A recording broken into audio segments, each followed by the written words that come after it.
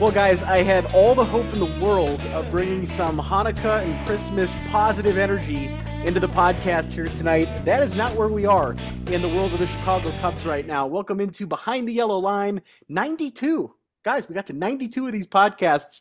We're recording this the night of December 15, and it's been a week since the last time we've all talked, and it feels like everything with the Cubs organization is falling apart right now. We were so excited last week. Cody Bellinger's a Cub.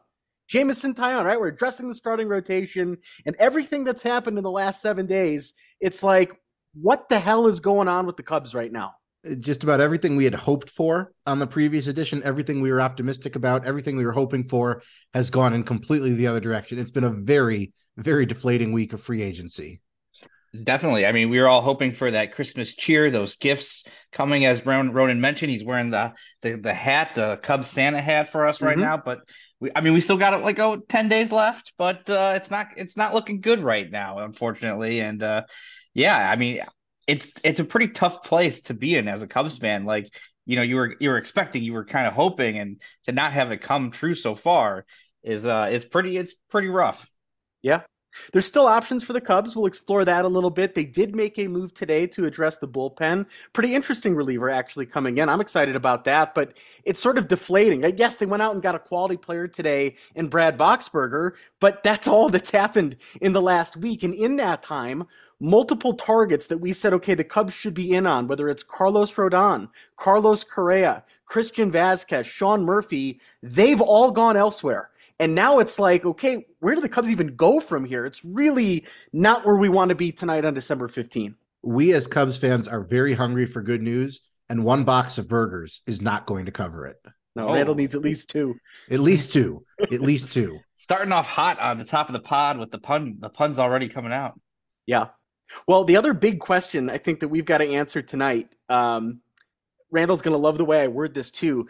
Who do you finger for the blame here? Right? Is this a Jed Hoyer problem? Is this a Tom Ricketts problem? Is this a Crane Kenny problem? I'm going to blame him for some things here in a little bit. But either way, we're all feeling sort of on the outside looking in. And I want to start with this. Of all of the big moves that have happened in the last week, again, Correa to the Giants, Rodon to the New York Yankees, Senga goes to the Mets, Vazquez to Minnesota, Murphy part of a 3-team trade. Is it the obvious thing here? The big miss is Correa? Or is there somebody else in this mix that's like, they should have done that deal. That guy should be a Cub? No, my 1A is Correa. He plays elite at a premium position of need. You didn't need to argue against other teams for the best trade offer, whether you're giving up X number of top 10, top 100 prospects.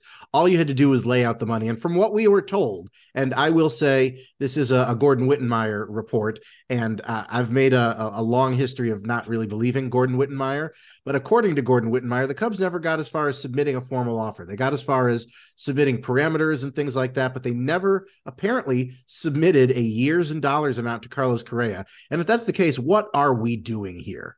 How can you not submit a formal offer to the best player on the market at the position where you have a need? To whatever extent we believe that to be true, I just don't know what the Cubs are doing here. Yeah, for Correa, I mean, obviously Correa being the top guy in the market, that one hurts to not get, because I never understood.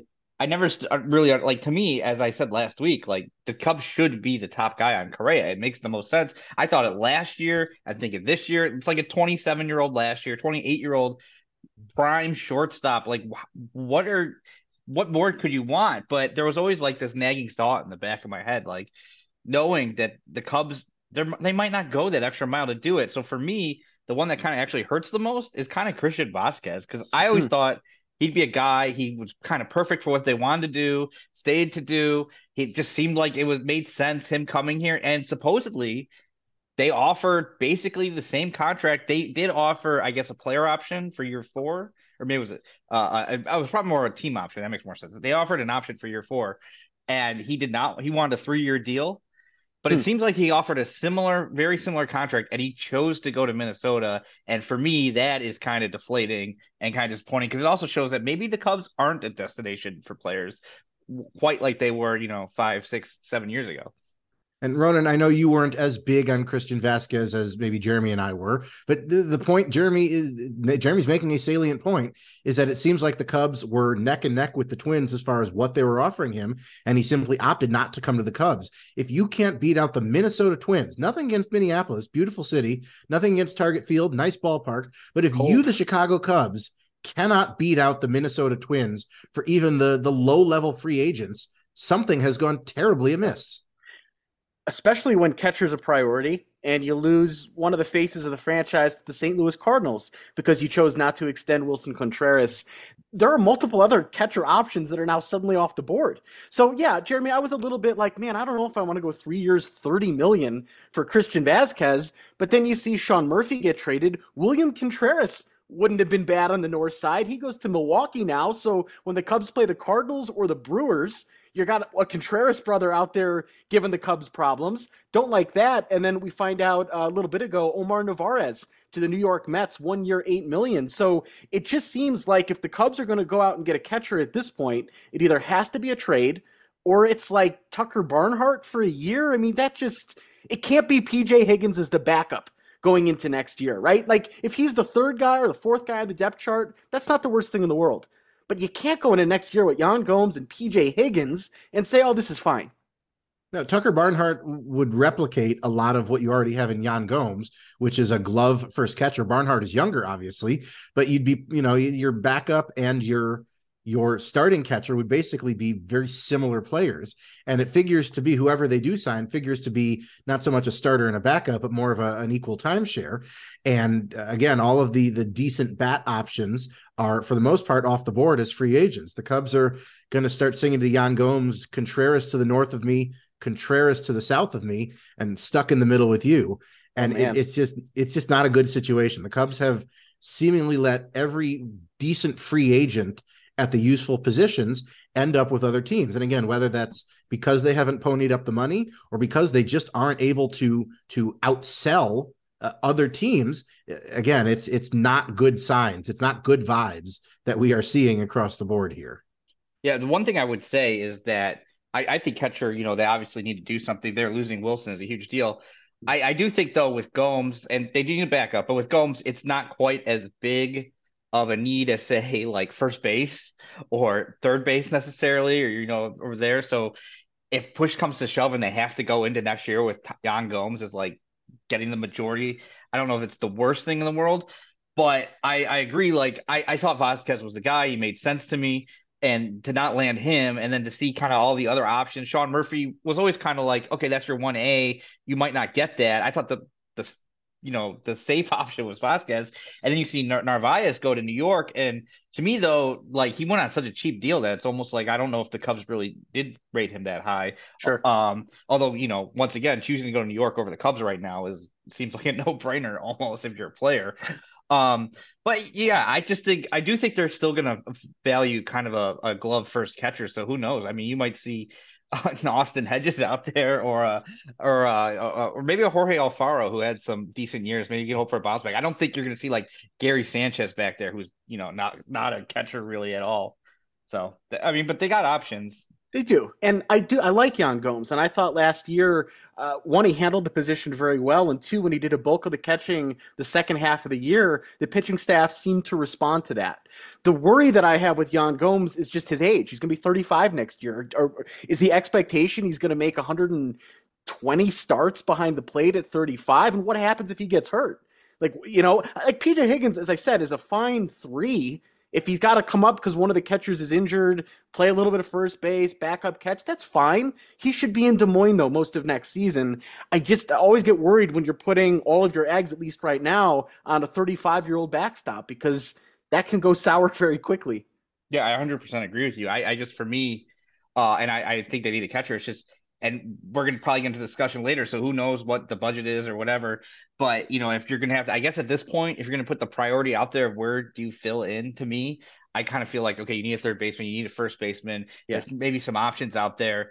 Maybe right now, going into next year with Yan Gomes as your starter isn't the worst if you're not going to have a huge upgrade like what Murphy was or Vasquez. There was a point in time in 2014 where the two catchers on the Cubs roster were John Baker and Eli Whiteside. And it just feels like we are one injury away from finding ourselves back in a very similar situation where you've just got two catchers who can hold down the position defensively capably enough, but they're just going to be a complete black hole in the lineup.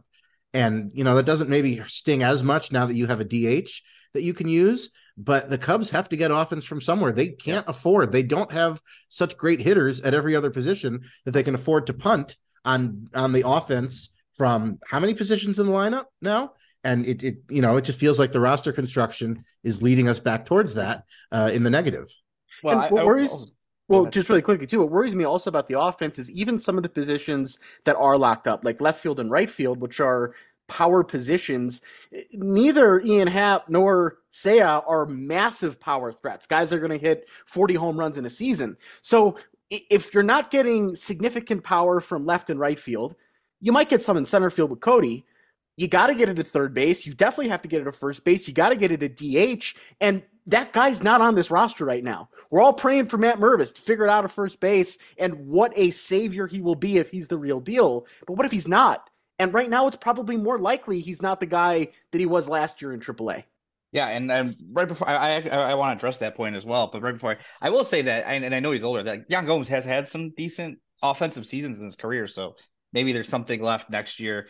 He's had like 5 seasons career of being over 100 OPS plus as a hitter. But one guy, I don't know if we want to discuss him anymore because he's no longer a Cub. But like, how are you feeling right now? And I know Ronan, you're probably pretty negative about it. How are you feeling right now about non-tendering Franmil Reyes when you don't really have any options? It's like you're gonna have to fill a first base, a third base, then you're gonna have to fill a DH. So like you have to keep adding. That was maybe a guy, I know he was owed some money that. Okay, maybe you could take a flyer hit. Maybe he brings you some power, even though he had a terrible kind of year last year, had a hot start with the Cubs and faltered. Maybe you would have had the option of having, or maybe bring him back now. I mean, he hasn't signed anywhere, so maybe they could find a way to bring him back. I hope not. Randall? There you go. I don't know that that's the solution. I don't know if it's going to be a solution. I'm just saying, like, the Cubs don't really have a lot of options. He would give you something that there might be something there. Yeah, and you know what it feels like as they fill out the rest of the roster, you're going to be dealing with a lot of guys where you're hoping there's something there. You're already there with Bellinger. You're already there with hoping there's something there in Bellinger. It feels like you're going to be penciling in a lot of question marks, a lot of hopes and dreams, banking on a rebound or on finding something that hasn't been there at any point as you fill out the rest of this lineup. And again, that's not the spot you want to be in. No. Go ahead. No, I'm just saying for me, like, and I'm not saying like I would expect Franmil Reyes to have a season next year or even make the team on spring training. It's just, at least I'm just saying right now there's like what you were mentioning. There's like no power threats. That's like at least the opportunity of having a power threat, I guess. Like there's something a little bit to it. It's the threat of a threat is what exactly. Because he up until last year, he was pretty much a big power threat in his career. And if you're like releasing him at the start, I mean, I know that's not the right technical term, but releasing him at the start of the offseason, you're hoping to actually bring things in. And now we're halfway through the offseason and we actually haven't seen that yet. So it's like maybe we could have just held on to him a little bit. I don't know. I just think I wonder if that's a regret for Jed. Well, he's out there. If they want to bring him in, they can. If you want to back. give him a minor league deal and give him a chance to work his way on the roster, there's no harm in that. I just don't want to go into spring training even penciling him in as A or the DH. If he can earn a job, like all the more power to it. And there will be guys that they're going to take flyers on, and we'll see what they bring to spring training. But now we're talking about a team that might struggle to get to 70 wins at that point, right? Like this lineup is flawed. Defensively, they've improved. And I think the real question tonight, as he's off on his honeymoon with his new wife, is this now Dansby, Swanson, or bust? Like, do the Cubs have to now go all in on Dansby? Or is there another option that they can do here? Because he is the last of the 4 shortstops that's available at this point. Absolutely. It's Dansby, Swanson, or bust. And again, continuing our theme of that's not the position you want to be in, but it is the position they are in. It is Dansby, Swanson, or bust. You cannot have 4 shortstops on the free agent market at a time when that is a position you can very easily upgrade at. And that's to take nothing away from Nico. It's not so much that they need a shortstop. It's that they have second base open and they have a shortstop that you can very easily move back to second base. You cannot let this free agent market go by without getting one of those 4 shortstops. And they've done it so that the Basically 1, 2, and 3 are off the board. It's number 4 or nothing at this point. And again, it's not the position you want to be in, but that's the position Jed and this front office have put themselves in. So you've made your bed, and now you've got to lie in it, and that bed is made of Dansby Swanson. I hate that they've kind of forced themselves into this position where you feel like the need of, like, you feel like you have to make this Dansby Swanson deal. I hate that that's kind of the position they're in, because I hate feeling like you have to make any deal. But to me, if they want to have a path to having a competitive team in 2023, a team that, maybe can, fluke into the playoffs or something, fluke maybe not the right word, but like be competitive and in a division, I think the only way right now is you have to get Swanson, and then you have to also build around him, because I don't think Dansby Swanson himself is putting you in there, but you need to get, he's right now, I think, the biggest impact player left on the market. I think he takes you to a level where then you could build off of that and get into the conversation. Like Carlos Correa could maybe put you in the conversation with a little bit of help. Where Dansby Swanson, you need to add some offense. Like, you're going to get elite defense. You're going to be a great up the middle defensive team. With Dansby Swanson on your team, you're going to get some power. He had 20, 50 some odd homers the last couple of years. I think he had more homers than Correa last year. He had 27, Jeremy, in 2021, 25 last year. So 2 mid-20 home run years from short. 52 homers over the last 2 years. He actually had more WAR over the last 3 years than Carlos Correa, which is F-WAR, which is crazy to think about. But you need to fill in first base, but I think you have to do it. And right now, I'm actually afraid that they will do it, because I'm not convinced they will. Jeremy, to the point you're making, if you need to, improve on like 100-point scale in order to make this team competitive next year, and the sum of all of your moves kind of adds up to that 100, you hope, Correa would have been a lot of that 100 or so on his own, and it reduces the amount that you have to fill in to kind of get to that break-even point. Dansby Swanson does not fill in nearly as much. If Correa on his own was maybe a 60 or a 70, Swanson is what, a 40 or a 50? If you want to get to kind of that metaphorical 100 mark I'm talking about, you're going to have to fill in a lot more. And it is December 15th, and a lot of the best free agent targets are off the market. You've waited until the last minute to do your exam, and now a lot of the resources you're going to need to cite your sources and write your paragraphs are closed or unusable. And that's why you don't procrastinate, as I say to my 16-year-old self, who's probably sitting there in the past writing a paper right now. But this is, again, we keep saying it, this is the situation you've put yourself in. You're going to have to make the best of it with the pieces you have. And I don't know that any of us right now have a ton of confidence in the Cubs to do even that. Yeah, I still feel, I still feel like there's this narrow path of the Cubs having a competitive team. The only problem is the air on it is a lot larger. Like, if you miss on things or they don't work out, like you're a lot more confident in Correa being good than you are some of these other options. And in order to get on that path, it's like you have to hit on Swanson. You have to land Swanson. Otherwise, you're not even going to get on the path.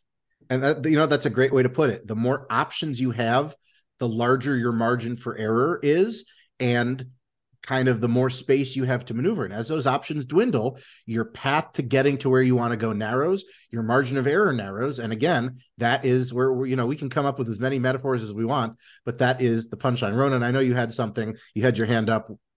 Well, there were two things. One was, I should let this go, and I'm going to say it anyway. You talk about 16-year-old Randall procrastinating as he's writing. I remember 14-year-old Randall writing things to the Chicago Tribune. No, I was younger. I was much 13? Younger than that. Okay. No, well, I was pre-high school. Pre-high school. Much. I just was curious if you had procrastinated on that op-ed, which folks can find. A little bit of digging. The second question that I had on that is, I thought I heard Dawson there in the background. Jeremy, your dog kind of pissed off about where the Cubs are at right now, and get a couple barks in there about the state of the team these days. There's actually two dogs here. There's Dawson, who was, named after the great number 8 Hall of Famer Andre Dawson. My sister's dog is also being here right now. Who's Tony. Unfortunately, Tony Campana, I'm going to say, is named after, not as great as Andre Dawson. I thought you were going to say Rizzo, but yeah. Oh, Campana. Rizzo, yes. Rizzo's much better than Tony Campana. Jeremy is tired of the Cubs, and his dogs are barking. Yep, they're definitely. Well, I got a few things on Dansby that I'm thinking about, but I want to start with this. The free agent market for shortstops, everybody, including Correa, has gotten more money or more years than any of us were expecting. Like the whole free agency, even Jose Abreu got more years and more money than we thought. Everything has shifted here in the last couple of weeks. That's completely changed what it's like to go out and sign a star. That said, what does it cost to get Dansby? Like, what do you think it's going to take in terms of years and dollars to bring this guy in? Because that leads in then to whether or not it's a good idea for the Cubs. So what do you think, Randall? I do think you're going upwards of 150 pretty easily. I honestly peg it between 150 and 200. And I think the years are going to end up being 7 or 8, maybe. And, maybe Swanson being kind of the last man standing, maybe his market doesn't develop like he wants and he's willing to take like 6 years with a much higher annual value. But I do think we're going to eventually see the Dansby Swanson contract and we're going to go, wow, that's a lot of years and a lot of money for a guy who's just been good in his career and not great, and that's as specific of a prediction as I'm willing to make because I'm very good at being wrong. But I do think we're going to see the eventual numbers and we're all going to sit here and go, wow, that's a lot for that guy. I think it's going to be over 200 million. I just can't see. I mean, we're at this point where the market's been set. I mean, nobody thought Xander Bogaerts was going to get over 200 million. I know the Padres are crazy, but he got over that. I mean, Turner got 300 million. Correa got 350. I mean, you think Swanson's going to take 200 million less than Correa or 130 million less than I think even then. And at that point, it's almost like, where are the Cubs? If we're going to pass on all these other options, which in my opinion are fine options, then why are they going to do it for Swanson? Why would Swanson be the guy when you could do it for Bogaerts? You could do 11-280. You could now there's some things I actually like a little bit more about Swanson than some of these other guys. I mean, he's younger for one than everybody except Correa. But I think it's going to be a big deal. I think they kind of back themselves in this corner where they kind of have to get it done. But let me ask you guys a question about this. Say the Cubs started off the offseason, at the beginning of the offseason, maybe right at the start of winter meetings or whatever. What if Dansby Swanson was the first guy off the board and the Cubs signed him? You'd be mad they didn't go after Bogaerts. You'd be mad but you wouldn't feel like you feel today, I don't think. I think you'd be okay with that, right? What if you had signed Swanson and then you filled in around him and we have this plan, this is what we're trying to do. You would feel a lot better, wouldn't you? That Absolutely. Seems like it should have been what they did, should have done. And you'd feel that they're seeing things in him, whether it's the fact that he plays every day, he's really good defensively, he's got this pop, and go, okay, the Cubs believe in this. This is the right thing to do, and they would have ended up saving money in it. Randall, you said it a minute ago, is it going to hurt Dansby that he's the last man standing? I think it's going to be the opposite. I think it's going to help him because now you've got a team in Minnesota, you've got the Cubs, you've got, I saw today, Boston is thinking about, well, we kind of like Trevor Story at second base, so maybe if we get in the mix for Dansby, now you've got 3 teams that are getting desperate. That drives up the cost for a guy like him. I can't imagine he's signing for less than 8 years. I think it's going to be closer to 10 years, and it's going to push over $200 million. There's also rumors of the Dodgers possibly getting involved, the Braves maybe, who knows? But I will say, Heyman's been the guy kind of pushing all of this a lot on Dansby with a lot of different teams, and he did have a little piece of that, and it made trust John Heyman at your will. But it did kind of seem like all the other teams that were interested are all like, well, we're kind of interested. We're the only one that was really kind of linked to him were the Cubs, and I'm kind of taking some out of that where it's like the Cubs are actually in on him. But who knows? I mean, we heard things about Cubs being in on Correa, and as you said, they had a meeting to, I guess, detail parameters, but never actually made a formal offer, which is kind of crazy. Yeah, well, the Cubs are the only team who need Dansby Swanson. Sure. All the other teams, they have somebody that they can play at shortstop. This is, again, we keep coming back to it. This is where the Cubs have put themselves, where they need this sought after player who's going to command a lot of money. And he also happens to be the last player at his position on the free agent market. And again, this is what the Cubs have done to themselves. And I know we kind of mocked this whole storyline about, and Heyman seems like the guy really pushing it about his correct. I do mock Heyman at any opportunity. Yeah, wife plays for the Red Stars, who apparently, according to Whitmire, as in his article today, she only has 1 year left on her contract, and it's not like she didn't play in other cities before Chicago, so she could play anywhere. But I would hope, I guess, that maybe there's some sort of, I wouldn't say discount or anything, but maybe there's something where he kind of personally favors okay, that's a place I can see myself seeing just because she's there. I don't know. I don't think it should affect how the Cubs value him, but I don't know. Who knows? Maybe it does kind of lead to him thinking maybe that's the better fit for me. Now, Jeremy, hold on. Are you suggesting that this tissue-thin narrative regarding the wife of a free agent that John Heyman and others have been pushing for weeks, if not months, are you suggesting that you can poke a hole in it very easily, because that would be completely uncharacteristic of all of these very fine reporters who have been pushing this. There are not enough hand wank motions in all the world. Well, I'm saying I think it could be a soft factor that at the end of the day, maybe for him on his end, Yeah. could kind of he might tip the scales in one direction, or if there's like equal deals, or maybe I might take a little bit less, like a couple million less to go be where she is. I don't think it should affect at all the way the Chicago Cubs operate. Yeah. I thought it was silly though too, because how much it came up in Yeah, stories it's that ridiculous. his wife, his newlywed wife, is the soccer player, and it's like the guy's going to get over $200 million. Who knows how much longer? I really know nothing about her soccer career. My interest in professional women's soccer is very, very low. So I don't know if she's got 5 years remaining in her career, if she's going to be done in the next year or two. I'm not interested. Frankly, I just can't imagine that really being a big deal. Like, I'm with you, Jeremy. If it's like, okay, if it's down to the Cubs and the Twins, they're offering the same amount of money, and he's like, okay, I can go to Minneapolis or I can go to Chicago, Cubs, Wrigley Field, stay in the National League. Did you see his quotes about the Cubs? They were like the most, like, I'm not trying to throw Dansby under the bus. He seems like a nice guy.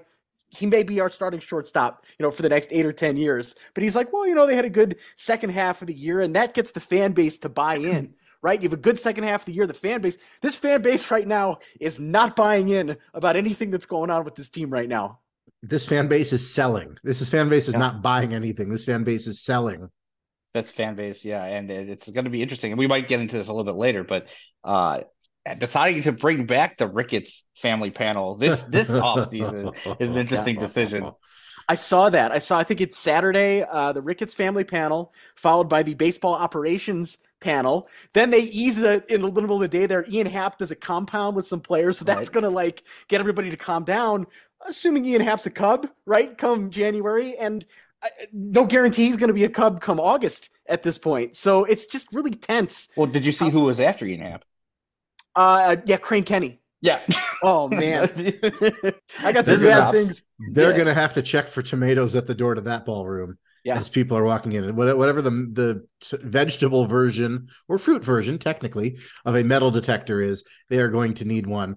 And although I'm going to say we do make a big deal every year, though we haven't had to make a big deal in almost 3 years about how people are going to react at Cub convention.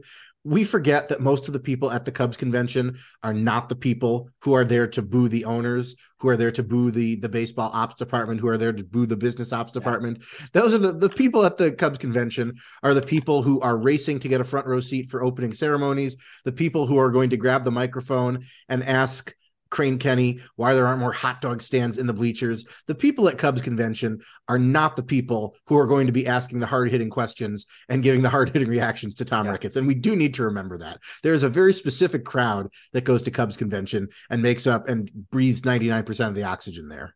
They did boo Marquis, so maybe they'll get a little more heat than normal. You won't be booing in a few years. No, we'll be booing even more in a few years, Tom. There's a lot of people that go to that Cubs convention that are very emotional about WGN, and rightfully so.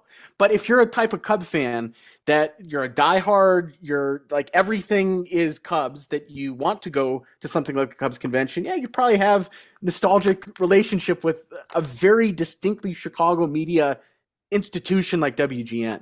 The one nice thing about Tom Ricketts doing another one of these panels is we're going to get GIFs out of it. We're going to get memes out of it and things that we'll be able to just play over and over the next couple of years. You got to laugh a little bit, right? Even when your team drives you crazy. You have to, otherwise your team is going to drive you crazy. And he will probably stick his thumb in, or stick his foot in his mouth with something he says. I wasn't sure where you were going with that. It railed around the brain in there a little bit, but it came out okay. You were hurling towards the wall, but you swerved, Yeah. Jeremy. Good job. It was touch and go for a minute. Well, I'll drop another teaser here that in a little bit we've got some exciting Brad Boxberger talk. And I'm actually serious when I say I like the signing. I think he's a quality player. I like what the Cubs have done with the bullpen. But that's coming up. In the meantime, though, there's been a story developing in the last week as some of these free agents have signed, as other guys have been traded to teams not on the north side of Chicago. Like, what is going on with the Cubs right now? And if you are active online, if you're doing the Twitter thing or the Reddit thing or the northsidebaseball.com thing, whatever you're into to get your Cubs stories, there's a lot of resentment and animosity right now towards the president of baseball operations, Jed Hoyer. Jeremy, you're more in that stance than I am. My feeling is more this is a organizational problem that starts above Jed. I'm talking Crane Kenny and Tom Ricketts. But Jeremy, I'll kind of give you the floor here first. You're frustrated with Jed Hoyer right now. Tell me what you're thinking with regards to that and why you're pointing the blame more at him for what's happening right now with the lack of movement with the Cubs. Yeah, I am frustrated with Jed Hoyer right now. I will say, I don't want to absolve ownership of any issues that they do have. It's not like I'm defending Tom Ricketts here. I want to make that clear, or Crane Kenny or anything. But I do think Tom Ricketts and Crane Kenny, I think the Cubs went into this offseason like genuinely believing they were going to be players for major players on the market. I think ownership thought that. I think that's why they were putting everything out. I don't think it necessarily was at the start to like blame Jed. I think they were like hype. I think, they thought we're going to do some things because we have some money here. And I think they thought, that's why they're bringing back the family panel. And I think the Cubs baseball operations just totally misread the entire market. I think they misread everything. I think, you have labor peace now. So there's not kind of a risk of the deal for another 5 years. You have the luxury tax went up a lot, so teams are more willing to spend. Ownership's got a 30 million, the end of the Major League Baseball Advanced Media, the BAM deal with Disney, it closed that finally Disney bought the final 15% of it this year. Every organization got an extra $30 million. Now, not all teams put it back in the club, but like there's more money to spend in the market right now, and teams are more willing to spend money in the market. And I think the Cubs thought, we're going to be active players here. And then they got to all these conversations and they thought, all of this is kind of, and I think a lot of this baseball decisions, I think Jed he's not at that point if he ever gets to that point, but he's not at the point where I'm comfortable spending this much money for a variety of reasons. I think he prioritizes financial flexibility. I think he feels a lot comfortable giving 1, 2, 3 year deals, smaller deals. In his career, the largest deal he's ever given is Seiya Suzuki. That includes being with the Padres, which was kind of more a rebuilding deal. But I think like you see it with Correa, you see it. I think he just kind of sitting back. He's like, well, I'm not ready to commit. I don't think he kind of thinks, I think he's still kind of building towards 24 and 25. I don't think he really sees that this is the team I should really put, I think he's going to spend money. Like they have money to spend. I don't think he's going to sit around and not spend and not sign anybody. I think he's kind of like, I'm not going to sign Greg Maddux when I get these 5 players. I can get Bellinger, I can get Tyone, they'll probably sign another first baseman or a third base. Like it's going to add up, but it frustrates me because I don't see the urgency. And right now I kind of question, like, why do we believe necessarily in Jed Hoyer? He's never shown anything kind of on his own. His most successful has just been under Theo, and then he got handed the job, and he hasn't shown. I believe in his ability to kind of tear it down. I believe in his. I think he made decent trades. I think he made good mid-level deals. I don't believe necessarily. I don't see the aggressiveness to go out there and actually really make a deal at the top end. And that questions whether he's the guy to bring them back to a winning competitive team for me. Yeah, Jeremy, I don't know that I necessarily agree completely with you or with Ronan on either side of this issue, but I will say so far this offseason seems like it's been a lot of miscalculation. It seems like they went in saying, okay, we're going to get our guy at our price and it's going to be great. And then the market just completely outpaced them and outstripped them. And I think Jed finds himself in a situation where he was comfortable, and this is the term we use a lot, is comfort zone. I know you use this term a lot when it comes to Jed. Jed is risk averse enough that he doesn't want to go outside his comfort zone to get the players that he wants for the Cubs. And if you're going to hold that principle, you're going to have to do a lot of work on the margins, on the trade market, and a lot of work on the scrap heap. And I don't know that the Cubs necessarily are in a position where they can get where they want to go just by doing that. And so if I do agree with you on one count, it's that I don't think Jed is the guy right now when you are getting free agent contracts to go 13 years, $350 million, because I think he's risk averse enough that that's not the environment in which he thrives. And, you could argue that's not the guy you want making the decisions when you're going to have to swim in the deep end of the pool to get the prize you want. I don't know if that's fair though to Jed. The reason being we've until maybe this offseason, he's never had the green light to go out and get massive contracts. Like what he did in San Diego a decade ago with a very different Padres franchise, very different economic everything in the game. I don't think that's relevant at all to what's happening. When he took the job from the Cubs, he was tasked with slashing payroll, which meant trading multiple World Series heroes. And I see a lot of people in the last week saying Jed Hoyer's a wuss. It took a lot to be the guy to trade Javier Baez. And he got the number one prospect for Javier Baez, to trade Kris Bryant, right? No one would have thought it made sense to non-tender Kyle Schwarber. And this was cost cutting that the Cubs have been doing. So I don't know if it's fair to say that Jed's all reluctant to that. I know when Theo was the man, Jed's role was to be that voice kind of talking him out of some big time risks. But that doesn't necessarily mean that's exactly who he is now. And I think, and I'll get to this in a moment, I think the bigger thing is, okay, is the money actually there? And how much money is actually there? Did Tom Ricketts and Crane Kenny misjudge the market and not realize that payrolls were going to be shooting up in the way that they did, and the money actually really isn't there? And the other point on that is, if the money is there this year, who's to say it's there next year? That's the reason Jed got the job a year early. The money suddenly wasn't there. Theo puts $10 million on the table and quits. Says, I'm out. I'm not doing this. So if I'm Jed, yeah, I'd be a little bit worried that, okay, Crane Kenny is telling me today the money is there. Should I believe the money is there next year if we don't sell as many season tickets, if people don't tune into Marquee this year? I'd be worried about that if I were him. Now, here's my question to you. Is it really taking a risk to trade away Javier Baez, to trade away Kris Bryant? You knew those guys weren't re-signing here. Are you taking a risk in doing that, or are you accepting the inevitable and trying to make the best of it? Those are two different things to me, versus committing 350 years to a free agent versus trading away the face of your franchise who you know is gone anyway. Those are two different kinds of actions to me. I don't know that I necessarily consider the trades risky. I don't know. I don't think I used the word risky for that. I said he's not a wuss. I said, you're not a wuss if you're the guy who has to put your name on, I am the person trading Javier Baez. Is there a more beloved Cub in our lifetime than Javier Baez, right? No. Like, nope. I mean, Kris Bryant, Anthony Rizzo, sure. But none like, more beloved. Javi is like right up there at the top. So it's not that it didn't take a risk. It took cojones. Is that what I'm trying to say? Cojones. Chutzpah. And I think that's valid, right? Theo didn't even want to be the guy to have to do that. He said, screw it. You deal with this. But somebody had to do it. And if you gave 99% of Cubs fans who like to be the armchair GM or president of baseball operations, if you said to any of these folks, you've got to trade these guys because otherwise you're not going to be able to make payroll, they couldn't have done it. They physically could not have done it. So I don't like the whole thing. He's a wuss. I think that that's a little misguided. Well, I agree with you that, that's not an easy job to have, to be the guy to do that.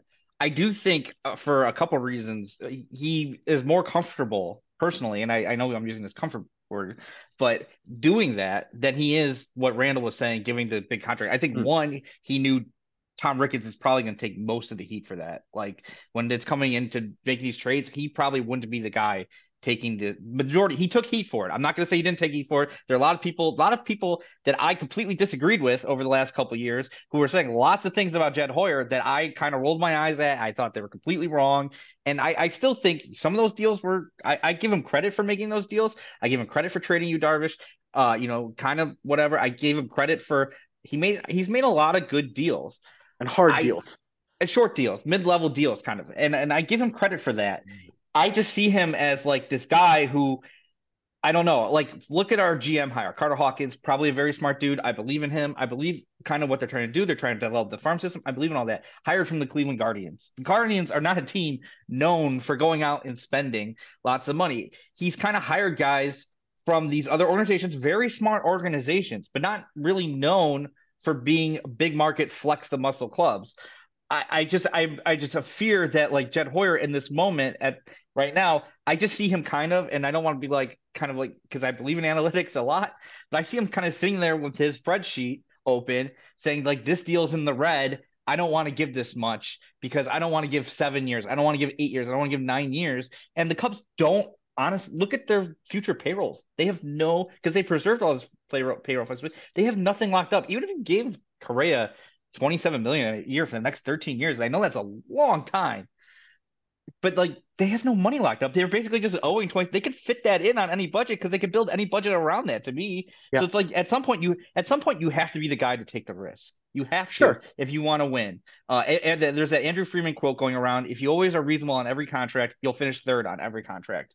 You Right. know, and I am afraid in this moment more so than I've ever been because I've believed in it. There was kind of this implicit understanding of like, okay, this is the offseason we're going to spend there, and there's been this kind of, and we haven't seen it yet, and it scares me, and I, and it looks to me, and I've been a believer in Jed. I defended him, but I am getting to the point where I don't know if he's the right guy to build this team to the level we wanted to go. I believed in him tearing it down. I think he was good at that. I don't know if he's the guy to build it back up. Yeah, and I think you're taking Crane Kenny's bait. And the more I think about it, just before the winter meetings, remember Crane Kenny's going out on the radio and saying, yeah, Jed's got the money. He's got the freedom to go out and spend money. At the time, I thought, okay, all the signs are there. They're spending money. 10 days later, I think that was calculated with him and Tom Ricketts in that if he doesn't go out and do these mega deals, and I'm not certain he has the money to go out and do those mega deals, the shift blames from Tom Ricketts to Jed Hoyer. And there is no question in the last week, in terms of Cubs fans that share their opinions, it has shifted 90% from 90% hating Tom Ricketts to 90% hating on Jed Hoyer. And I think that was intentional. I absolutely think that was intentional because it doesn't make sense to me. To your point, Jeremy, why Jed wouldn't do a deal like that. Like we balk right now at the thought of Carlos Correa making $30 million 12 years from now. But $30 million 12 years from now is not going to be the same percentage of a payroll that it is today, just as it's changed over the last couple of decades, right? Big contracts in 1990 pale in comparison to big contracts by 2000. So it changes. It's not going to be that big of a deal. Jed Hoyer knows you need superstars and all-stars to win. He knows that those players cost a lot of money. So if the money was actually there, I believe he would be spending it on these guys. I don't think it's actually there. And we've never seen a report from a reporter on what the payroll is, what the budget is for this year, for next year. The money is there. We see vague things like that. Is the money there for the Cubs to go beyond the luxury tax this year? Can anybody even answer that definitively? And if the answer to that is no, you've got a lot less money to work with suddenly than the money is there. You know what I'm saying? Like, I don't believe Crane Kenny. I don't believe Tom Ricketts. And it feels like a let's deflect the blame from the CEO to that guy, and it's worked. Now, here's my question. If you don't trust those two, do you believe David Kaplan when he says the wallet is open? And answer that very carefully. I do want to bring up an executive from Cubs lore. I do want to bring up Jim Hendry. Oh, boy. Jim Hendry's tenure as I know, this dangerous territory. Jim Hendry's tenure as a Cub, it felt like by the time all was said and done, we praised a lot of his trades because he seemed to be great at getting impact players for kind of spare parts or lower level prospects. It feels like his free agent deals were the ones where we're kind of like, okay, we can live with it, but it's not great. It's possible that different executives have kind of different skill sets like that. And the sample size on Jed is pretty small, especially sample size as the decision maker for a Cub. It's possible Jed might be one of those executives who is great at getting value out of a trade, but the free agent evaluations might leave something to be desired. And it's a shame you can't platoon your GM, as it were, one for trades and one for free agency. I see you. I see you. You can do that. I guess you can't have. That's what Carter Hawkins maybe is there for, right? Yeah. Well, and supposedly, he's there for internal. He's there for internal stuff, and Jed is there for external stuff. So yeah, so they play inside out. Yeah. But that's. I hate that this is all being done kind of publicly. I hate that the business ops and the owner are saying one thing. I hate that the baseball operations are saying another thing. It's just messy right now. It's messy. It's ugly. Nobody is enjoying it.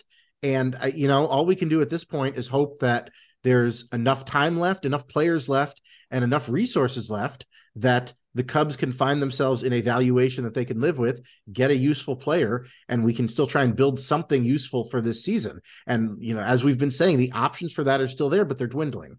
Yeah, I think I with what you're saying, Randall, I think that, I do agree with you. Obviously, different people have different skill sets. So everybody, Theo was kind of the big thinker, the the kind of guy who went out there, did a lot of things. And Jed, is the quiet guy, who was the analytical guy, the moderate guy. So like I do think that was the whole point, like pairing different skills.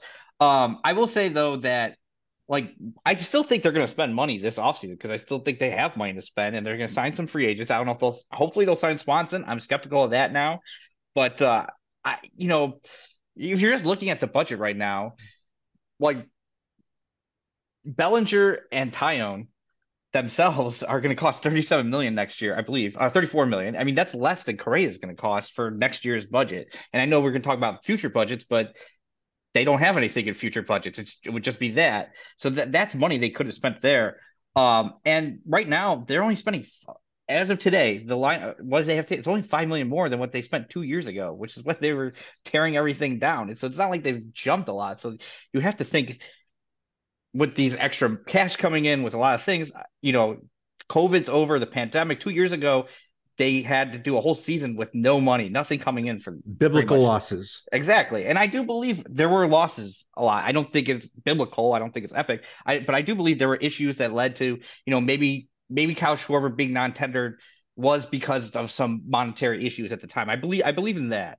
But I don't know. I just think, to me, I just see the Cubs not in a spot where they're willing to take risks, and it just kind of feeds this kind of narrative that's going on. And yes, it is a narrative, but there's some truth to it. I don't think Jed should be absolved of everything. I don't think you can just say, I think there are, I think he is a little risk averse, as Randall said. I think he has to be kind of pushed to a spot where he's going to make this deal, and maybe backing it, realizing that he let all the shortstops is pushing him to the spot where he feels like he has to make this deal with Swanson, which to me is not the best position to be in, but maybe that gets it done. I will also say that I know you're anti Crane Kenny, but then you're also taking what Crane Kenny says.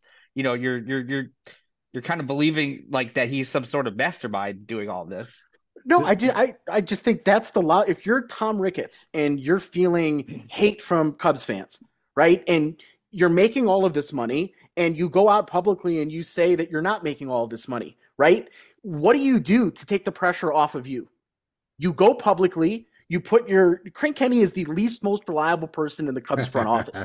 There is nobody that Cubs fans in the front office should hate more than Crane Kenny. He's a total jackass. And he's Tom Ricketts' right-hand man, which has everything you need to know about the guy. And don't absolve him of that nonsense in 2008 during the playoffs where he's absolve Crane Kenny of anything. Holy water in the dugout. The guy is a complete and total jackass. And he represents the side of the business that I'm not particularly interested in, right? I care more about what baseball ops is doing and what they're trying to win. I agree with so much of what you're saying, Jeremy, which brings me back to that's why I don't believe the money is there. And the certainty that the money will be there moving forward is there. I don't believe that, because if it was, Jed would go out and sign some of these deals, I think. Yeah, he's not perfect. And it's going to become a lot more clear over the next couple of weeks and the next couple of years. But I think too many Cubs fans right now are taking the bait and have shifted their anger from ownership to the baseball operations department, despite the fact that still nobody can say what actually is the budget. Like, if the Cubs don't have the green light to go into the luxury tax, is the money really there? No. I mean, they're still 50 million away from the luxury tax. Right, so. Right, but that's not the same thing. And I think that clarity leads me to believe that money isn't there for Jed, because it makes too much sense otherwise. I don't know. Jeremy, do you think we can get that made as a T-shirt? I absolve Crane Kenny of nothing. Yeah, I feel like we should sell merch, Randall. We should. We'll put the logo on the shoulder. Ronan, you were making a point earlier that 30 million now is not going to be valued. It's not going to be the same percentage of a payroll that 30 million will be in 10 years. And you make an excellent point. It wasn't all that long ago that 100 million was kind of the high water mark as the major league payroll. That was your huge number. That's what the Yankees were pushing. That's what the Dodgers were pushing. Now it's double that. If you don't have a payroll of close to 200 million, you're not playing with the big boys. You're not swimming in the deep end of the pool. The relative values are going to continue going up. And if the Cubs want to spend and act like a big market team, they are going to have to pay. They are going to have to expand in that fashion. Numbers change, valuations change. And if you want to spend like a big market franchise, you're going to have to go along with that. Yeah. The one thing I will say overall, I think on the actual on the actual issue, regardless of whose blame it is. I think we're all kind of in agreement on the actual problems of what they need to be out there spending. And Yeah. it's kind of this has been a huge wasted offseason so far. I mean, Bellinger's nice, Tyone's nice, Boxberg's nice, but like you thought those were part of a plan to get to a spot, and they don't necessarily make the most sense without that plan. I will say though, and on not on his behalf necessarily, because I blame him a lot for what happened in 2019 and 2020. Yeah. I also blame some things with Theo and Jed there too. But like they should have gone out and gotten Bryce Harper. They should have gone out and gotten, spent and doubled down. Daniel Descalso should not be your big money. That was the time to really spend, and then they tore it down, and there was a lot of issues. So on that, I am 100% agreement. But I will say the guy did come in. He did fire Jim Hendry, who wrote it, mentioned. He brought in Theo. He spent a lot of money on Wrigley and upgrading a lot of things. And this period of Cubs history, part of the reason why we're so mad right now is because we had this high that we all believed in. And in that period of Cubs history is maybe the best period of Cubs history the last 80 years. Who knows? Yeah, you're right. So we believed in all that, Tom. And so there was always this belief that like maybe they're going to, when the money's open, they're going to spend again. Like I don't believe Tom Ricketts wants a half empty Wrigley Field with nobody to watch on marquee. I just can't believe that. I think he really just, I don't think Tom Ricketts is a baseball person. I think he legitimately sets a budget and leaves it to the ownership, or excuse me, the front office. You figure it out how we're going to win. And I think sometimes the budget you're right, has been high and sometimes it's been low. I generally believe, if they were going to sign Carlos Correa, I think Tom Ricketts would be the first person out there, like leading him down the parade. I think he'd be fine with that. So I guess you're right. The question comes down to what is the budget? And for me, it doesn't make sense for them not to have the money to spend right now. That doesn't make sense to me. I just see a risk averse person. I think right now Jed is too concerned with finding the best value deals instead of making like the best move to improve the team long term. That's just the way I see it. Jed is responsible for cooking Christmas dinner.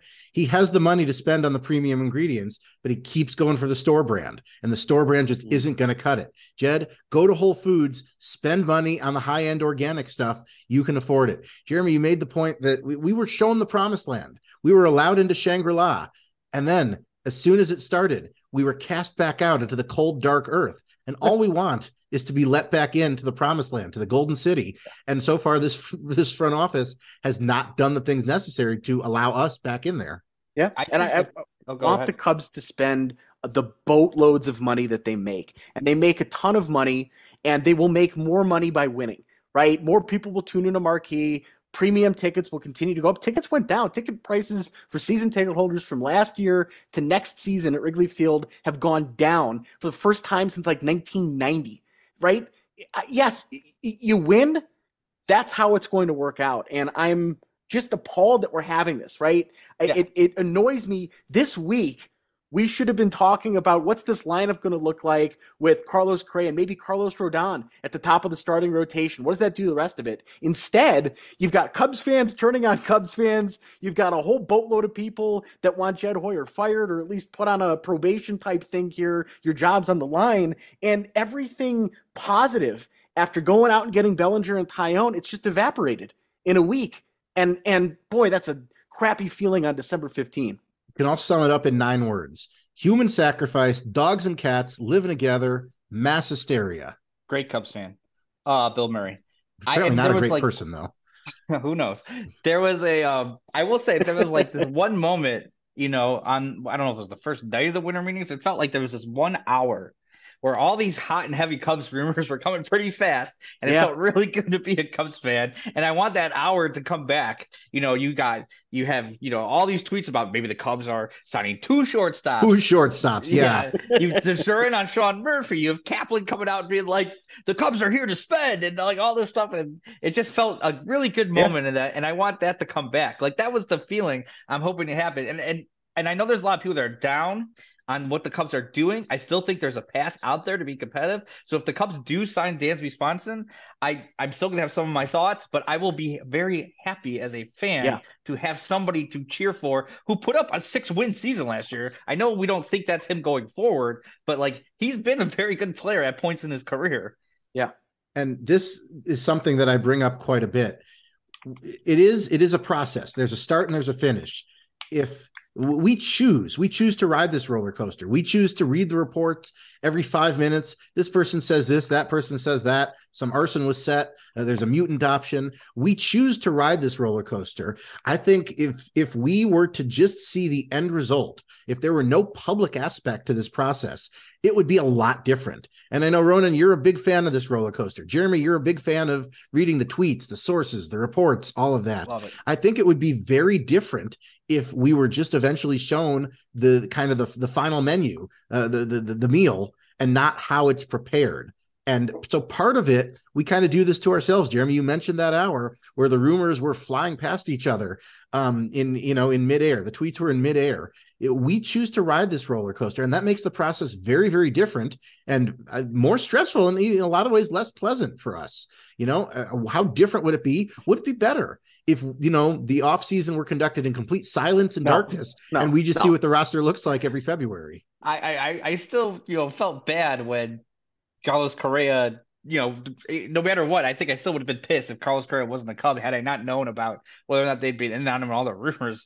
So I don't know. I think I still would not feel good about the Cubs roster if it was just presented to me. I'd be like that. I guess I would have a couple months of just nothing in between.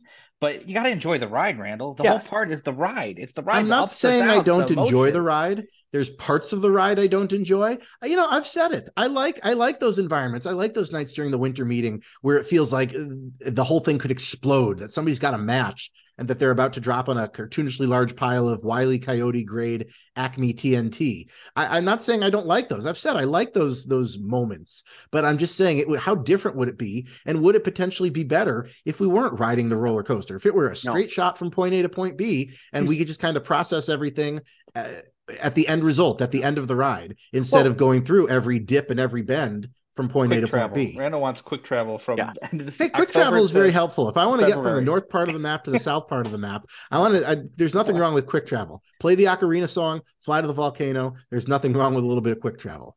Well, I agree with your broader point, Randall, that it's premature right now to declare anything completely definitively about this offseason because we don't know what roster yet is showing up to Mesa.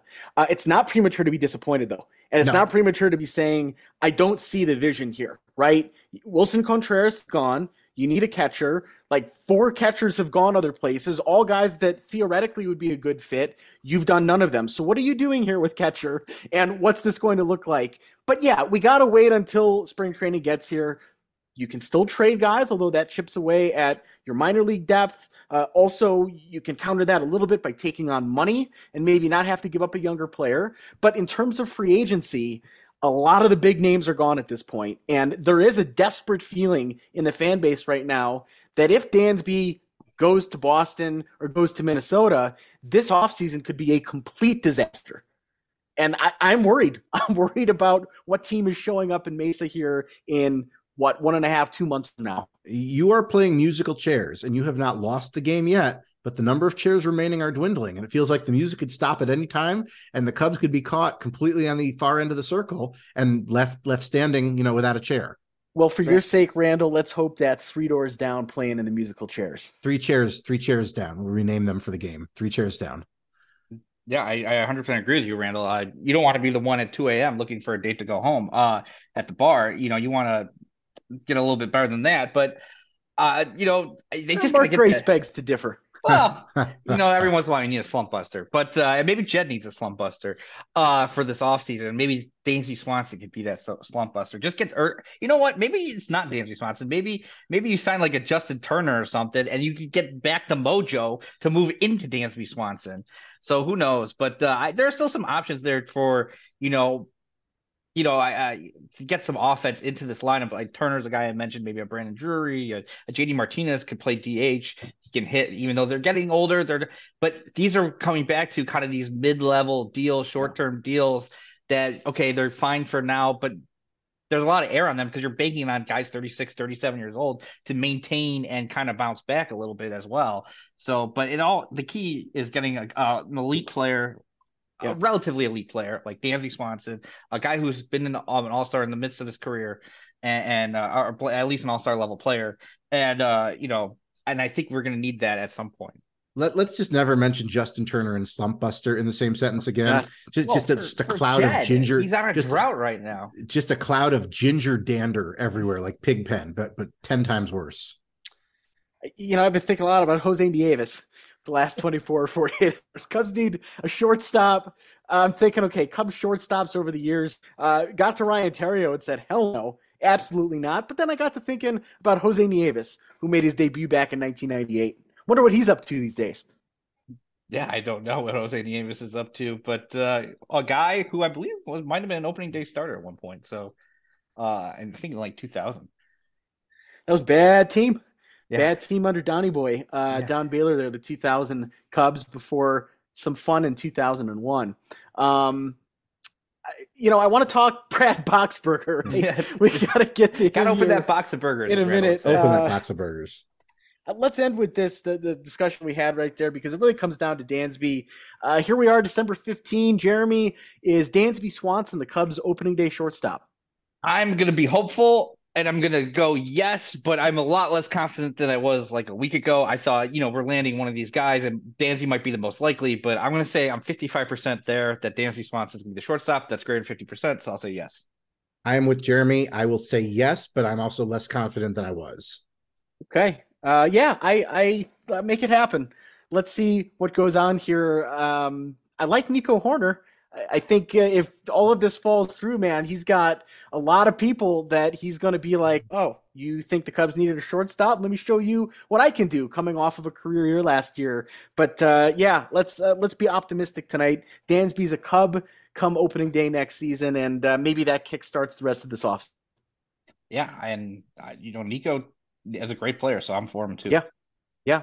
Nico is a very fun player, and let's not lose that in all of this. But how great would it be if he's the everyday second baseman with a strong defensive guy off to his right, and that middle infield defense that you've talked about it a lot, Jeremy, the last couple of weeks, how important that is. If anybody plays OOTP, that's the key. Your catcher ability and your up the middle infield defense. That's how you build a good team. Maybe that's the route the Cubs go. But the Cubs did address the bullpen today. We've been waiting all night to get to this, almost an hour at this point. Brad Boxberger is a Cub. He's going to be 35 next year, a 1-year, $2 million deal. There's a mutual option for 2024. If that doesn't work out, it becomes a $2.8 million deal with an $800,000 buyout there.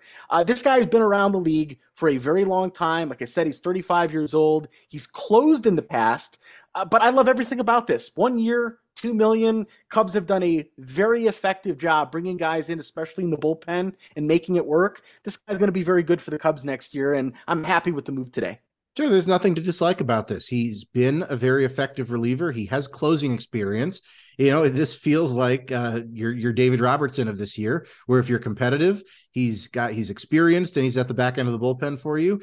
And if you're not competitive, hopefully he pitches well and you're able to ship him out for something useful at the deadline. I will say my best Brad Boxberger, got to be careful there, Brad Boxberger.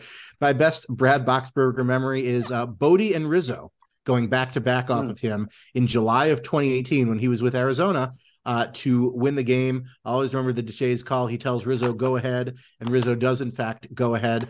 Hopefully we don't see a whole lot of him doing that as a Cub. And, maybe it's not great when your marquee relief signing so far, your best memory of him is your team walking him off, but he has been a very effective reliever. He was very effective last year for Milwaukee, and you can never have too many guys with a history of being effective in the bullpen, because invariably some of them will falter, and the more guys you have down there, the better your chances of being able to survive that are. Interesting signing. I agree. He mostly got by on contact a lot, which we've seen a lot from these Cubs teams with their pitchers. He wasn't really quite the strikeout guy. The one thing I thought was interesting was he kind of had reverse splits. He was better against lefties than righties, which is kind of an interesting fit for this Cubs team, because right now, if you're looking at the bullpen, I'm not sure. You have Brandon Hughes, I guess, and then I don't know if you have a second lefty in there somebody you can count on. Yeah. I mean, Brendan Little, who knows? You can't count on him. Who knows who's going to be in that bullpen as a left-handed pitcher besides Hughes. And that's just counting on Hughes, who came up mid-season last year. So I think there's kind of a spot there. Maybe a guy like him with reverse spits could come into a situation where you have a couple lefty or a lefty, an important lefty coming up. So I could see that kind of being the fit for Brad Boxberger's bullpen, at least as it is constructed right now. That's a great point, Jeremy. Someone who can get out the lefties. And Randall, your point too, that he's closed 41 saves in 2015, a league leading 41 saves for the Tampa Bay Rays, had 30 something a couple of years after that. This is a guy who very well might lead the Cubs in saves next year. That's hardly a lockdown position at this point in time. Again, this would feel a lot better if this was, oh, wow, the Cubs addressed the bullpen after going out and getting Carlos Correa or Carlos Rodon, something like that. Today, it's like, okay, great, but, there's bigger holes to fill. So you don't want to lose sight of it. This is a good signing the Cubs made. It absolutely makes the roster better for next year, and you get the contingency if next year's awful. He plays well, you trade him, you get something back for it, like the Cubs got this past year, moving Robertson to Philadelphia, getting a great player back for it. But it just feels deflating because everything else feels deflating right now, and that's sort of unfair to Boxberger. Yeah, it is unfair to Boxberger. Like you said, if this was a move that was coming on the heel of one bigger move or two bigger moves, we'd say, hey, this is a great complimentary move. But as it is, this is the main course we've been served. Continuing with the food analogies, this is the main course we've been. Yeah, this is the main course we've been served so far, and it's just not enough. And you hope the Cubs are going to feed us a little more down the line so that we're not saying all we got from the offseason was a box of burgers. But like you said, that's not fair to Boxberger. He's a fine player. They got him at a very reasonable price. You just need to do more than that. And he has no control over that. So maybe you're like you said, that's not fair to him, but that's where we're at as fans in this offseason right now. Yeah, and you get a lot of the kind of the snarky tweet or snarky response to when the Cubs signed a guy like a Brad Boxberger after all the hype or a Correa or whatever in the miss. So that is a little unfair to a guy like that, but he's been around for a long time. He's a successful pitcher in Milwaukee last year who's had some successful bullpen. So I'm hopeful. Yeah, as you said, he's cheap. So honestly, there's nothing to this deal, even if it doesn't work out. Like they should be able to move on from him pretty easily, even mid-season, let's say. Or if who knows, if he stinks it up in spring training, you easily move on from this Brad Boxberger. But there's a hope and a thought there that he can be a successful part of this bullpen. And in my opinion, you're always trying to improve the team. Every move you make, you should always be looking to improve the team. You shouldn't poo-poo anything, shouldn't overlook anything, because everything makes you better. You get you in a better position, more closer to being competitive. So yeah, I like the addition. I like adding to the bullpen. I like making it better. We talked about Dansby. We've talked about a lot of different positions. So Dansby aside here, Jeremy, if there is one player right now, either a free agent or a trade target that's realistic that you think the Cubs should acquire and prioritize, who's kind of next in line for you beyond shortstop? Like who's a player right now that you're saying, let's got this guy in here, it's going to make the team better for next year? Yeah, I don't know. I've been kind of of two minds of this. And I think right now, I'm leaning to the guy I mentioned a little bit earlier. I think Justin Turner at third base would be a good option. I mean, he still can hit. He's getting older. He's not going to be an elite player like he was. His defense might not quite be where it was. You could probably move him over to first base a little bit too, with the first base hole. He's going to have his friend Cody Bellinger in center field. And I think that's a good kind of bringing in more offense. Like the one thing Jed said is he wants to blow people out, and Justin Turner still hit last year. So I think there's a couple guys out there that can still have a little bit of bat. They're a little riskier because they're older. It's gonna be short-term deals. But I especially if you're bringing in Swanson, I think you need to get some bat, and I think Justin Turner on the left side would look pretty good. Yeah, I've said some things about Justin Turner in the past. I don't regret any of them. I don't take any of them back. I was correct on all of them. But continuing our continuing theme, your options are dwindling. And right now, Justin Turner is one of those options. And I think it would reflect poorly on the Cubs if you are able to make him a good financial offer, but he ends up not picking the Cubs anyway. We talk about sources that the Marlins would be interested in him. That would reflect very poorly on the Cubs if this guy is kind of a mid-tier free agent and you get beat out by the Marlins for him. And again, this is an occasion where you need to go out and get the player. You need to not let yourself be outbid or outsold by the Miami Marlins. And again, I don't know that I wanted Justin Turner. He is declining, but the options are dwindling. And so I'm willing to take that flyer. Any other player, Randall, that's top of mind for you? Michael Conforto, he sat Mm. out the 2022 season recovering from shoulder surgery.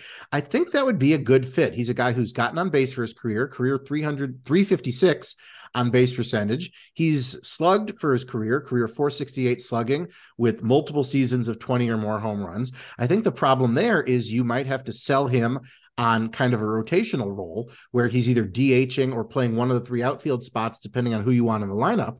And as a guy who's coming off injury, he may want more of an opportunity to prove it, a so-called pillow contract. He may want more of an opportunity to play one position every day and prove himself worthy of everyday player money. So you would really have to sell him on kind of that role. But as far as the offense, I think that's kind of another low tier, below the radar option for hopefully adding some pop, hopefully adding some punch to this offense. So I think Michael Conforto would be a reasonable risk for this offense. Yeah, the one thing I would say is that the Cubs obviously have a hole at first base and DH, so they have a lot. Even if you want to add an outfielder or whatever, they have like a lot of places they could put guys because they have an extra spot in DH and a hole at first base where you could probably they should be prioritizing a bat right now because they need to fill those holes. So if Conforto fits, like you could see him, as Randall said, at some days in the line and in the outfield, especially with the shoulder, maybe gets a little bit of time to rest as a DH or first base, a little easier on the shoulder. So yeah, I think Conforto could fit definitely. One guy I was thinking about is, well, you look at Toronto and you go, okay, they've got sort of a backlog of catchers right now. Cubs need a catcher. Does a guy like Danny Jansen appeal to either of you? He's got some power, a 15 home run guy last year. Is that something that you look at and go, well, maybe via a trade is a way that the Cubs can upgrade now behind the backstop? That would be appealing to me. My thing there, that would be a place where I would be okay with Jed saying there's a price and we're not going to go over it. If you're going to use prospect currency, I would much rather it be on a controllable, number 2 starting pitcher more so than catcher. So that would be actually one place where I'm comfortable with Jed saying, look, here's the price we'll pay prospect wise, and I'm not going to go over that. You only have so much prospect currency. You don't want to exhaust some of that because you're counting on some of these guys to come up and produce. So that would be one place where I'm comfortable with Jed saying, look, I'm not going to trade this guy. But if you can do it for a reasonable trade, again, that upgrades your catching position. That makes the whole team better. I'm good with that. I think Danny Jansen would be a good fit, but don't overpay for him in trade. I like Danny Jansen. I think he's a fun player. I think he could fit on the Cubs. I am a little, his defense isn't considered as great, which seems to be what the Cubs are kind of focusing on, because otherwise, why are you letting Wilson go necessarily?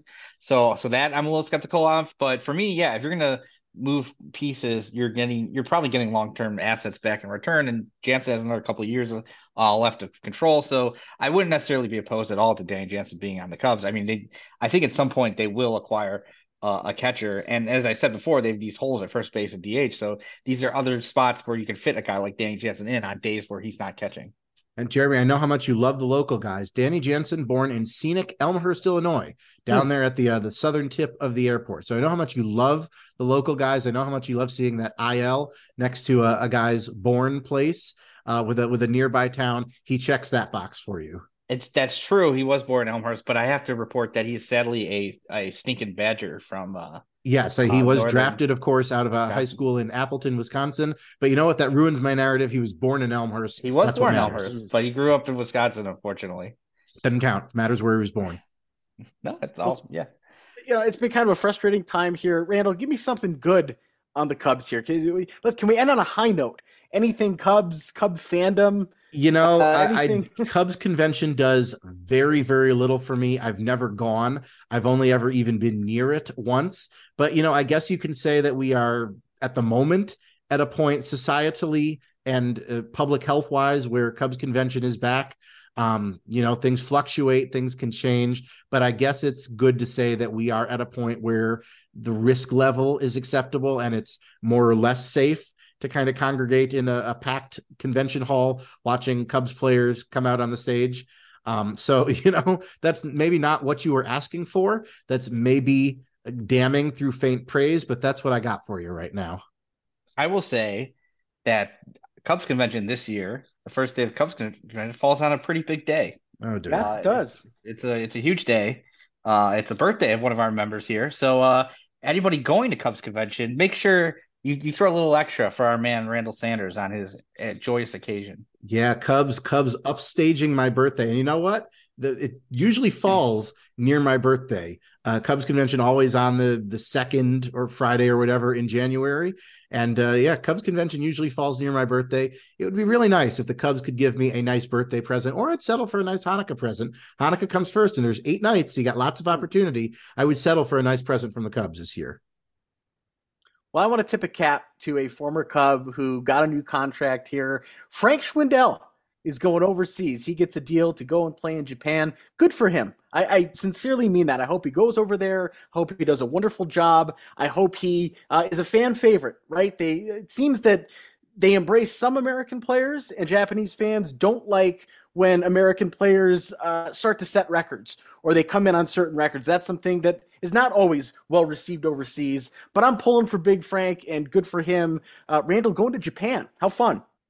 Yeah, he obviously didn't have a whole lot of offers stateside. I think he was playing in the Mexican League perhaps this winter. Good for Frank. I'm sure it'll be a fun experience for him. We've seen occasions where players who were marginal in MLB go overseas and they find success, and I hope Big Frank does find success. One thing I want to seg into here on the topic of success, or maybe the opposite, the lack thereof, Luis Devers was named the 2022 Cubs minor league pitcher of the year. He posted this picture of a plaque, which I'm guessing is at the Cubs Mesa complex or whatever. The Cubs pitcher of the year going back to 2004. The names on this list are not pretty. They are not pretty at all. I'm going to throw some names at you. Parents, cover your children's ears. We've got names like Reniel Pinto, Sean Gallagher, Kevin Hart, Mitch Atkins, Casey Coleman. Chris Archer's had a pretty decent career, but not for the Cubs. Nick Struck, Jen-Ho Sang, Ryan Williams, Trevor Clifton. It's ugly. It's sad. It's unfortunate to look at because so few of these pitchers ever positively impacted the Major League Cubs for any extended period of time. Now, DJ Herz won it last year. Luis Devers won it this year. I'm hoping that's the start of a new trend. Part of the reason the Cubs are in the spot they're in is because they haven't been able to develop pitching for the last however long you want to call it. Could be going on two decades at this point. Do a better job developing your pitchers, Jed and Carter and Craig Breslow. I'm asking you, I want to see some names on this pitcher of the year plaque going forward that don't make me cry or cringe or say, oh God, that guy. That's the specific reason Carter Hawkins was brought in Please, to handle the scouting please. and the development of especially pitchers. Yeah, not great. I will say, the pitcher of the year award is not necessarily an award that, goes to your best prospect. Right. Say, and that's fair. That's fair. It's a very narrow kind of keyhole image of the pitching infrastructure. That's very fair. Right. It's just kind of the guy who had the best year, which is often guys who are maybe too advanced for a level or whatever, or kind of in a certain situation better. So that, if you have great prospects, usually they will dominate and they will show up on those lists. But I'm just going to point out that it's not like a best prospect award. No, that's very fair context. And I agree. And as for Frank going over to Japan, I will always have that kind of end of 2021 last like 2 months where it just seemed like the guy was unconscious. You're like, who the hell is this 29-year-old dude that just like showed up and it's just hitting the ball like 14 home runs or whatever, and ended up with more WAR I think that year than Anthony Rizzo had for the full season. And it was on the Cubs. We'll always have the Frank the Tank World Tour 2021. Yeah, I'd never forget, Jeremy, you were here in Denver, one of his very start of his stint there after all the guys were traded. And we were looking at that Cubs lineup going, oh my God, who are these guys? Just a week ago, Chris Bryant, less than that, like 3 days ago, Chris Bryant was on this roster. It's a very different team. And we gave Big Frank a big applause there in Denver those first couple of games. But I'm happy he got a deal. How do you pronounce that town? The Buffaloes there. I believe it's the Oryx Buffaloes. Oryx. Yes, the Oryx Buffaloes. Oryx Buffaloes, actually a fusion of two former NPB teams.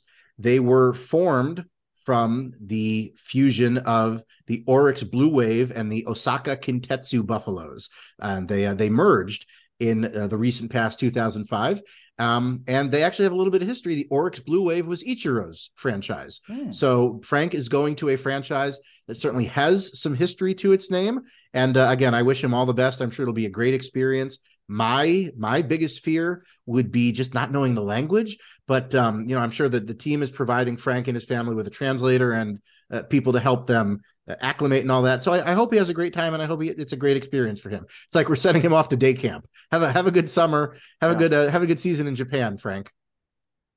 Well, one other former pitcher, we're talking about former pitchers here that I wanted to mention today. How about Pierce Johnson getting a 1-year, $5 million contract today from your Denver, Colorado Rockies? If that name rings a bell for you, Pierce Johnson, Cubs' 43rd overall pick all the way back in 2012, at a long time in the farm system for the Cubs. He pitched 1 inning as a Chicago Cub, bounced around the National League a little bit. It was with the Padres last year. $5 million for Pierce Johnson to come to Denver and pitch for the Rockies. So I saw that across the wire today. I said, it'll be nice for me. There'll be some night next spring or next summer out at Coors Field, be having a beer, and I'll raise the glass there to Pierce Johnson, the Rockies fireballer there in the bullpen now. 1 year's $5 million. Good for him. Good for Pierce Johnson. Yeah. Second pick of the Theo regime after Al Moore. Yeah. Isn't that wild?